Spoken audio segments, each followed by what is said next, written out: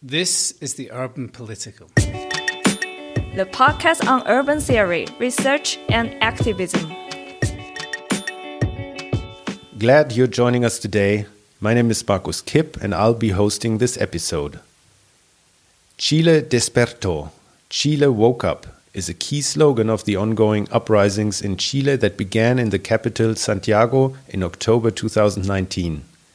Since then, heavy confrontations happened with the regime of President Piñera, deploying the army and installing curfews in an attempt to quell the unrest. Although the protests have disappeared from the title pages of most international media outlets by now, the protests are ongoing and a new wave of protests is lying in wait.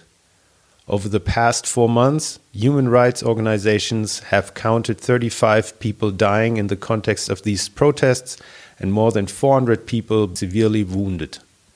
Chile is counted among one of the most unequal countries in Latin America and has a remarkable history of political contestation. In this episode, I have the chance to talk to Asun Candina, a historian, and Daniel Opaso, an architect, both living in Santiago and working there at the Universidad de Chile. Asun and Daniel describe the movement for us, focus on the urban dimension of the uprising, and point to its historical trajectory. To begin with, Daniel, I would be interested to hear how this current round of protests came into being in October. Well, back in October, the uprising began, at least in the view of the media, with a protest mainly from high school and university students about a raise in the metro ticket, in the subway, the subway fare. However, and this is a phrase that caught many people's attention, and it's pretty, it goes to the point, I think. Quickly, it spread around, the saying was that it's not 30 pesos, which was the amount of this, the raise in the subway fare.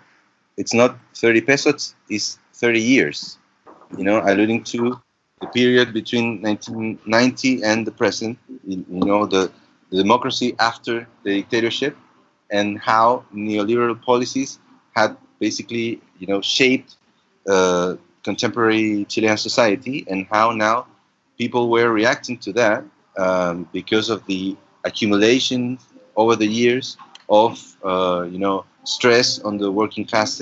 So, in a way, all the demands which were in a way disconnected, now people began focusing on changing the system.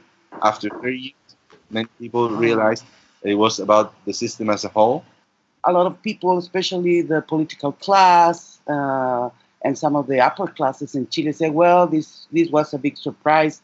We didn't see it coming. Yeah. No lo vimos venir. It's the phrase in Spanish. We didn't see it coming. This is a complete surprise. This is a mobilization of young people. It's a chaotic situation. There's no leadership. We don't know what's going to happen in this country now. And I don't really think it's that way, because as historian and as historian of the recent history of Latin America and Chile, we can see that in this century, especially from the year 2004 and 2005, we have various and several mobilizations, as Daniel put it, Claro. The secondary or high school students, the university students, all the social movements, especially the feminist movement, was a very big year last year and in 2018. So we can see that this mobilization now, from October to now, it's part of a very long change of recent mobilizations. And they have a very, I would say, complex and deep reflection and critical reflection about our recent history in the past 30 or 40 years, starting with the socialist government of the Unidad Popular with Salvador Allende, the coup d'etat, and after that the dictatorship of Pinochet, and a very critical view of the governments of the Concertación of Partidos por la Democracia, meaning the transitional process in Chile. So that vision that this happened one day to the other, that was the very big riot, a national riot, especially in the cities, I think it's not true. I think it's a way to try to present it like a very, I don't know, dangerous phenomena who has nothing to do with the majority of the people in this country, and it's not. If you go further of the TV or the cable of some people in the social nets, and you go to the streets in Chile, and you go to the asambleas and cabildos, who are kind of democracy meetings from the people in the neighborhoods. You were asking about the cities. I think this has been the continuum, for using the Latin word, a continuum of a social movement that has been in the streets, has been in the streets artistically and politically for a very long time now. Chile woke up, so elaborate a little bit for me on this. It is basically saying that the population finally woke up after 30 years of oppression.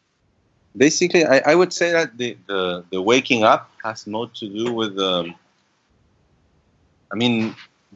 there was another saying which it's a little long, but I will try to translate it to you because I think it supplements this idea of Chile waking up. Someone wrote in some wall, said, "Before we were fine, but it was a lie. Now we are not fine, but it's okay because now it's true." You know, so this normality basically was shattered by the people realizing that, you know, this system is basically screwing us all. So this waking up, it's a very subtle oppression. It's like, I think, I'm not a sociologist, but I would say that it's like a Foucauldian textbook phenomenon in the way that you're not like every day being beaten up by the police in the streets, which has happened in a daily basis these last 4 months, but it was a slow and subtle oppression by means of you being a small piece of a very complex and relentless system. Like we were in a way hypnotized by consumption and credit cards and new and ever renovating shopping malls and gated neighborhoods and stuff and so on and so forth, and even that consumerism had even go deep in lower classes. I mean, many people in Chile are indebted in 3 times their monthly salary. Yeah, because when you think how low are the salaries in Chile, the people have to go there. The people have to go to the banks, have to go to the credit cards. And yeah, I agree that the thing is, it's not that the Chilean people were so happy with the system. And one day, out of the blue, we discovered that we were not happy at all. It's just, I think that for a very long time, there was a major quota of resignation in this country. That's the way it is. It's not much what we can do or what we could do about it. That was changing in the last decade. And I think this October social uprising, we were thinking about the translation of estallido social. We think a social uprising is good. It's a good translation of that. In October of the last year, was an accumulation. And I want to emphasize that it was an accumulation of experiences too, of experiences of exploitation, of repression, but with that, with the experiences of organization, of discussion, of reflection of many groups in the Chilean society. I'm not saying that the majority of Chilean people, it's part of these groups, but I'm saying this collective leadership of different groups, student, feminist, working class, neighborhood leadership, too, trade union leaders too. have been the organizers of this in the good way, not in the way that Sebastián Piñera is saying that there is a kind of a secret, very well organized, highly organized enemy. Well, which is kind of crazy, but I can understand what he's trying to look for that enemy somewhere. There, he's trying to look for somebody, a specific person or group to blame for a social uprising, which is general. Actually, well, I think within this context of Chile waking up, the violent policies of the government have been a major factor. I mean, in making more and more people, aware of the need to protest, to change the system. So they deployed military in the streets, and that didn't happen, or hadn't happened in 30-something years. Yeah.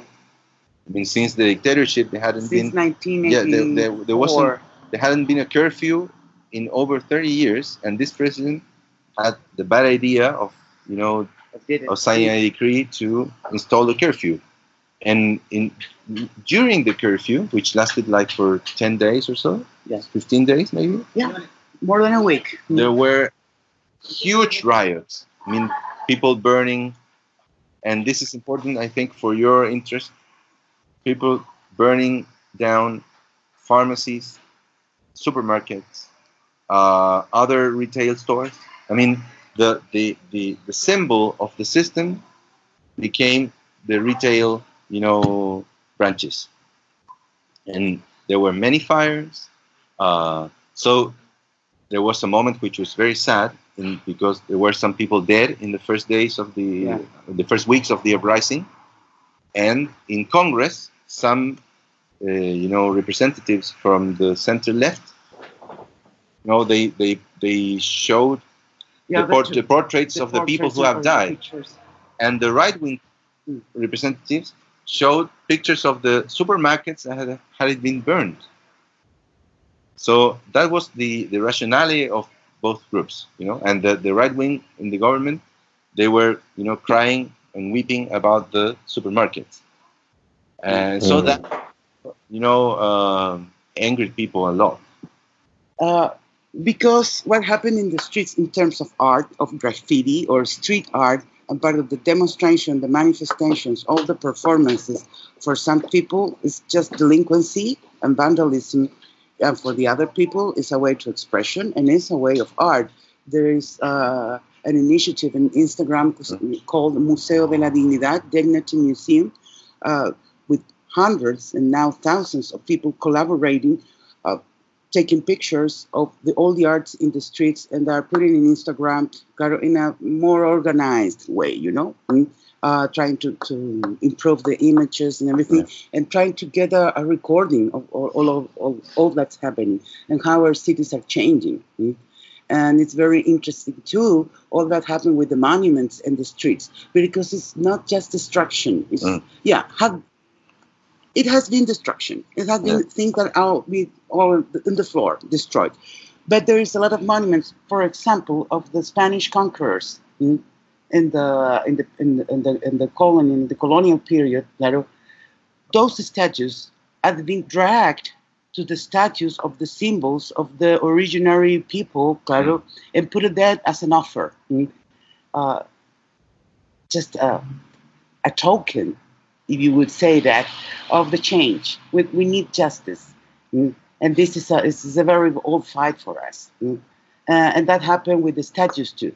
The statues of General Baquedano, which is in the ex-Plaza Italia, now Plaza de la Dignidad, the Dignity Square, has not been destroyed. But it's completely painted and changed as a Mapuche, an indigenous, an indigenous people, and another one. Most media, coverage has been centered around what Asun said is now called Dignity Square, which is a point in the city which traditionally marked the division between east and west, between the affluent neighborhoods and the rest of the city, right? And now that place, in that's where people gathered where when Chile had a sport success eventually. But now Once in a blue moon. The meaning, the signification of that place completely changed into a place of political symbolism and of this new spirit of more just society. So people gather there, do some artistic manifestations, but also resist the police. There's a group of young people who have taken to resist the police, like 1 block away from this square, in order to allow people to manifest. And those are called the First Line. And that's what has attracted most of the media coverage. But in the first weeks, in the first month of the uprising, and there were some, as we told you, some fires, some arson episodes, but those were also in downtown, but mostly I would say in the surroundings of in more peripheral neighborhoods. There were some neighborhoods which where now there are no pharmacies working or no supermarket. So many people, I mean, at least me, I'm part of them. We are suspicious of those fires because when the curfew ended, there were no more fires. I mean, we had supposedly people in their homes because no one could leave home after 10 p.m. And we had the police and the military in the streets, but mysteriously there were fires all over the city. Yeah. And then when the curfew ended, supposedly provoked by the protesters. Exactly. About the bad people who were not home. Yeah, the radical anarchist vandals or something like that. Yeah. But then, so you had some destruction around the city, which, as I said, ended with the curfew, but seriously affected some neighborhoods in terms of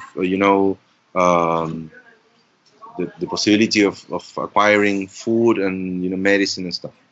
But also around the city, not so much in downtown, people began to gather in squares, in community parks, as Asun said, in order to organize cabildos, which are assemblies, and in those places people began talking about how to change the system and ultimately how to change or why to change our constitution, which in a way has been the most visible result of the protest process, because now we're engaged in a sort of institutional process which would lead to a referendum in April in order to approve or reject the possibility of writing a new constitution. But in terms of the urban scale, it's interesting that the most the higher violence has been concentrated in Dignity Square, but around the city, people have begun organizing at the neighborhood scale. What would you say are these issues that link all these different actors together? Is this the issue of demanding or creating a new constitution? I would like to quote one of the mottos of the lemmas of this mobilization: hasta que la dignidad se haga costumbre, until dignity becomes usual. And I think it's a very good way to see it. This is not a revolutionary movement. There is no group trying to take power here or trying to install some sort of revolution of the 20th century. There is people trying to live with more dignity, trying to the upper classes, and especially the richest one, that 0.001% of the population who owns more than 30 or 40% of the wealth in Chile, just I don't know, give up just a little bit. So, so we don't have people dying that are waiting for medical attention in public hospitals. So we have kids that are not dying in the public system for abused children. So we don't have the very high rates of domestic violence and violence against women. So that's what we want. And part of this, as you said, it's a new constitution, a new legal frame that allow us to do some of the change that we need, which are just democratic change and exist in almost all the countries in the world, including the capitalistic countries or the capitalist countries. Could you maybe elaborate a little bit on this urban dimension as you see it? I mean, not to forget that the issue of the transport prices, of course, is something that relates to a very crucial part of the infrastructure, no? Because, I mean, in this city, in Santiago, well, you have a way of living where many people have to travel 90 minutes or more from their homes to working places. So when they return home at night, they basically kiss goodnight their children, and that would be it. I mean, they eat and they go to sleep, and the other day they wake up at 6 a.m. in order to get to their work on time. So transportation has been a huge subject because of its poor quality. And right? Social inequality. Yes. It's a very good example of social inequality. Because then you have also some neighborhoods. I mean, the city expanded from the 80s on horizontally without any planning provisions. Yeah. Right. I mean, planning was destroyed in Chile and in most Latin American countries during the 80s under military dictatorships, and particularly both economic planning and urban planning. So you have many neighborhoods, I mean, those where people have to travel 90 minutes or more, sometimes over 2 hours. And those places don't have adequate services in terms of health, childcare, education, shopping in terms of acquiring medicines, and etc., etc. The experience of inequality is on a daily basis. You can see it when you live in a poor neighborhood. You don't have trees on the streets. You don't have a nice square with a playground for children. While in affluent neighborhoods, those are things at hand, and sometimes people don't even use the squares because they have private gardens and private lawns, and where their children can play. I mean, this sounds a little bit, melodramatic, but it's not that far from reality. So is it mostly those suburbs, those neighborhoods in the outskirts that have risen up, that have engaged in this movement? Is this the areas where the discontent is most clearly articulated? No, because this is not just affect the poor people. This affect the middle classes too. This affect the people from poor neighborhoods, but affect peoples in the suburbs too. They affect people of the middle class. I mean, teachers. Clerics too, who has to live in a very distant neighborhood because they can't pay the prices.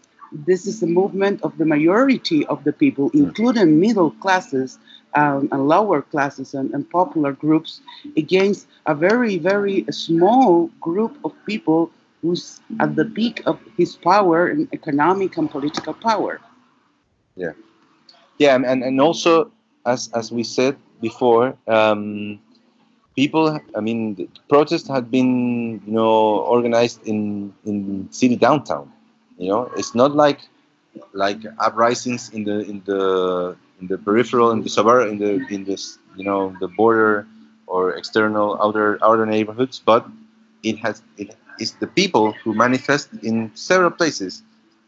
People have also manifested in their local environment, and taken to the main square of a given neighborhood. But most protesting have concentrated in downtown. I mean, in Dignity Square, there have been protests of 1 million people. To what extent do the protesters in Chile gain some sort of inspiration from other protests that are currently ongoing in the world? Hong Kong being one example that we've already covered in one of our episodes. Can you give us some ideas? I would say, not saying that there's no relationship at all, but I think people protesting are drawing more inspiration from the former Chilean movements of this century, as Asun also said. The high school students in 2006, the university students in 2011, the feminist movement in 2018. So those are like, layers or Yes. geological foundations of this Yeah, that's movement, a good way to say it. Yeah. Geological strata of this movement. Yeah, the government is trying to put up to us that all this mobilization has to do with foreign elements, with kids who, I don't know, watch too much TV or spend too much time in the internet, trying to put it or show this movie like a childish movement. And they usually led by Venezuela. Oh yes, or led by Venezuela, or another crazy idea like the K-pop in South Korea or things like that. We are all having fun with that kinds of declarations.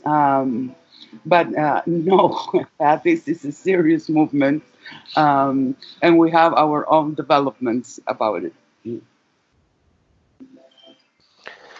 Great.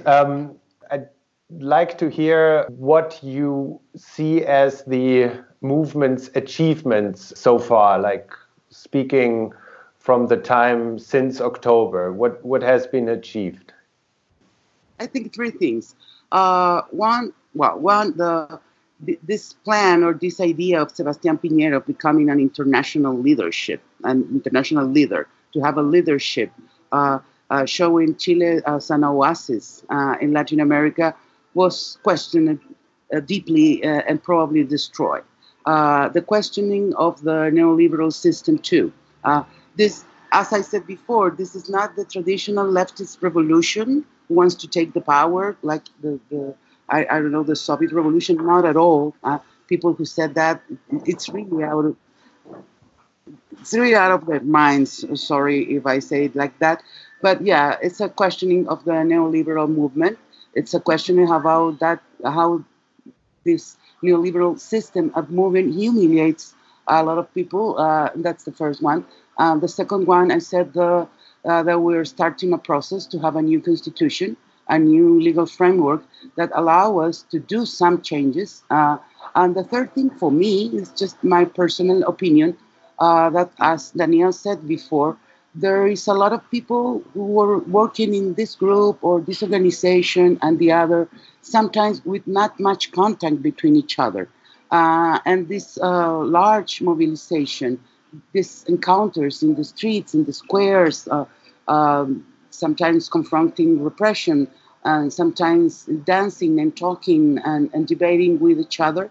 I think it's a very good thing for Chilean society, and I hope it makes us a more compassionate and people with more solidarity, who really sees what's happening with the other.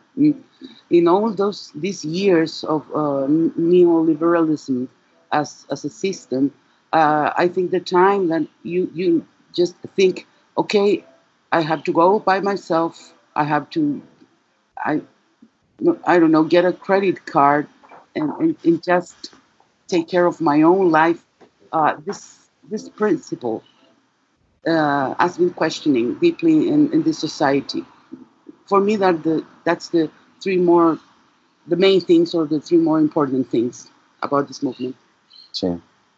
I feel totally represented by that.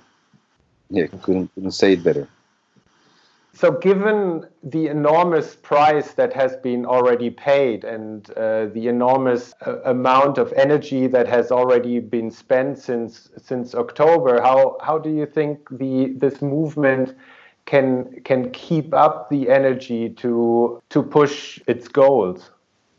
Well, I guess now many people say that the movement is gathering strength for March, because the referendum is in April, so it's very likely that the whole from March 1 until April 26, when the referendum will be held, there will be protests all over Chile, because we have the movement has had some gains, like the constitutional process. But all the demands referring to the daily life have not been met or answered by the government. The minimum wage is still the same. The pension fund system has not been touched. There haven't been any announcement about investment in public education or public health or anything. And they already start his campaign, their campaign against the change of the constitution. Yes, so it's very likely that the social tension will be there, and we will have a very shaken city and year, at least until October. Probably, yes. Because if in April we win the referendum and the idea of a new constitution is approved, the Constitutional Assembly will be elected in October. So you will probably have protests all the year through. Yeah, we historians, we are very bad predicting the future. Yeah. Bad. I guess that worse. But yeah, looking at the present moment as a citizen, not as a historian, yes, this movement is still going. It's ongoing, and it has to be a very important moment in March and April with this first votation, and then the rest of the year. I don't know, of course, nobody knows, but I have that impression. Yeah, March the 8th will be the first huge protest for the International Day of Working Class Women. Yes. Okay, Asun and Danielle, thank you very much. We'll be watching closely throughout the next couple of months, and I wish you best of luck, and thank you very much for sharing your insights. Thanks to you for listening. For more information, visit our website urbanpolitical.podigy.io. Please subscribe and follow us on Twitter.